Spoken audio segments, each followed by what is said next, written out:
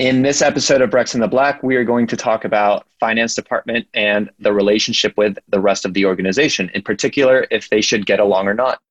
So we have Michael, Brex's CFO, here to sort of guide us on the relationship and the structure of finance and the role it has to get Brex to where it is right now and where it's going in the future. Michael? Thank you. Yes. So this is a fun topic because it's always fun to talk about people not getting along. I think in general, people should get along, but there needs to be a healthy tension between finance and the rest of the company. If everybody is praising how much they love finance, they've never been at a place where finance has just been so pleasant and pleasing, then I think you may have a problem. And that's also the stereotype of like the finance department that shuts down all the budget and all of the classic stereotypical things that you have to go and request everything from them to get anything approved or out the door. So how have you handled that at Brex and other places you've worked at? Yeah, so I think that, I think a lot of people, if you ask Brex about the finance team, they'd say they're very effective, right? And I think being effective is different than being loved. I'm not trying to invoke Machiavelli and say you have to be feared. I'm just saying you have to be effective.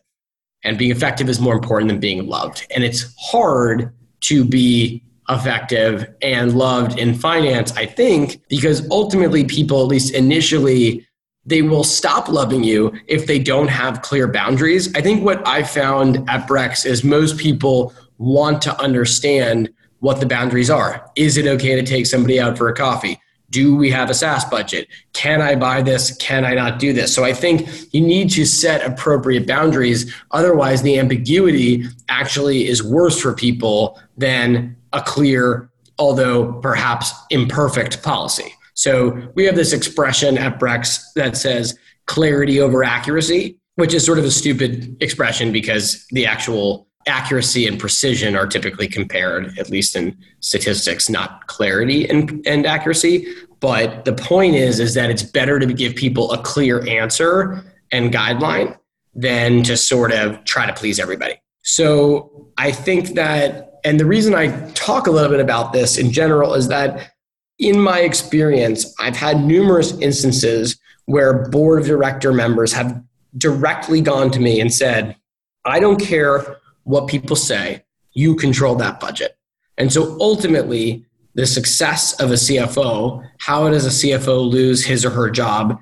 He or she runs out of money, can't strategically raise capital, or deliver on financial goals. They don't lose their job because finance and product have some tension. So it's really important that you make sure you're clear what your mission is, but you also, of course, want to do that in a respectful way. And do you think that is born sort of at the start? I know at the beginning of Brex, a lot of the go-to-market teams were rolled into finance, in particular you as the CFO, and everything was sort of like based on very clear target and metrics, which is something I wasn't really familiar with in the past. But I think that, that's built a very healthy relationship to have these tensions of aggressive targets to not only reach our numbers, but whatever has to happen for those numbers to be hit. Yeah, I think that sort of speaks to the expanding role of the CFO and why maintaining this respect is important. Because as a CFO, you can't succeed if you're on an island that everybody has to get through and sort of fears going to you, right? And so I think if you can become more strategic and you can become more aligned with business priorities and you still maintain that healthy tension, right? I'm not saying you become soft and a pushover, but if you can do that, then I think you can really add a lot of organizational value. And that's really the shifting role of the CFO to be somebody who helps deliver metrics. And even today, as the CFO, I would say my primary job is partnering with product now at Brex, which is to make sure that, the timeframes and the deliverables that we have are reasonable and that what we're building results in something that's financially attractive to our investors. And I think that is, that part of the job shows you that there's that tension between being a partner, but also having to make the tough calls and tell people that the roadmap that we have may not result in something that is financially feasible and or attractive. And when you're talking about creating this tension, how do you go about creating or maintaining these relationships like in the most respectful way possible? Yeah, I think it's a couple things. The easiest is to focus on the business, right? That's the easiest thing. So if you frame everything as what is right for the business, you don't get into what other groups can or cannot do or who's good or who's not. I think that one of the things that I'm certainly not exempt from this is that finance naturally has this superiority complex. I think that teams typically think that they work harder, they do real work, they deliver, and other groups don't. That's been true everywhere I've worked, and it could just be me that sort of thinks that and then I promote it. But I think it's kind of a common thing within finance.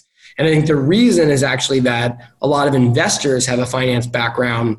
And so sort of at the top, BOD, the board of directors sort of frames things in a financial framework, right? The kind of the way that you report to the board, which is ultimately the boss of many companies, it's very financial. And so because of that, it's not like people are saying, report to me on culture, report to me on personnel, report to me on design or on product. And so finance sort of takes on this kind of important role in the way that the board is sort of looking for what finance offers. And I think that is one of the reasons you have this complex. And so what I've tried to do, which is really hard, is you have to basically force your finance team to not talk bad about other teams. And that's very hard, especially because finance always knows all the salaries and who's spending on what, and they look up and these people went to this dinner, and that's always like a big source of bonding and sort of amusement for a finance team, but you have to just combat that stuff. And I have no interest in sort of that kind of talk, and I don't allow it. So I think that's one of the biggest ways to sort of tamper that down.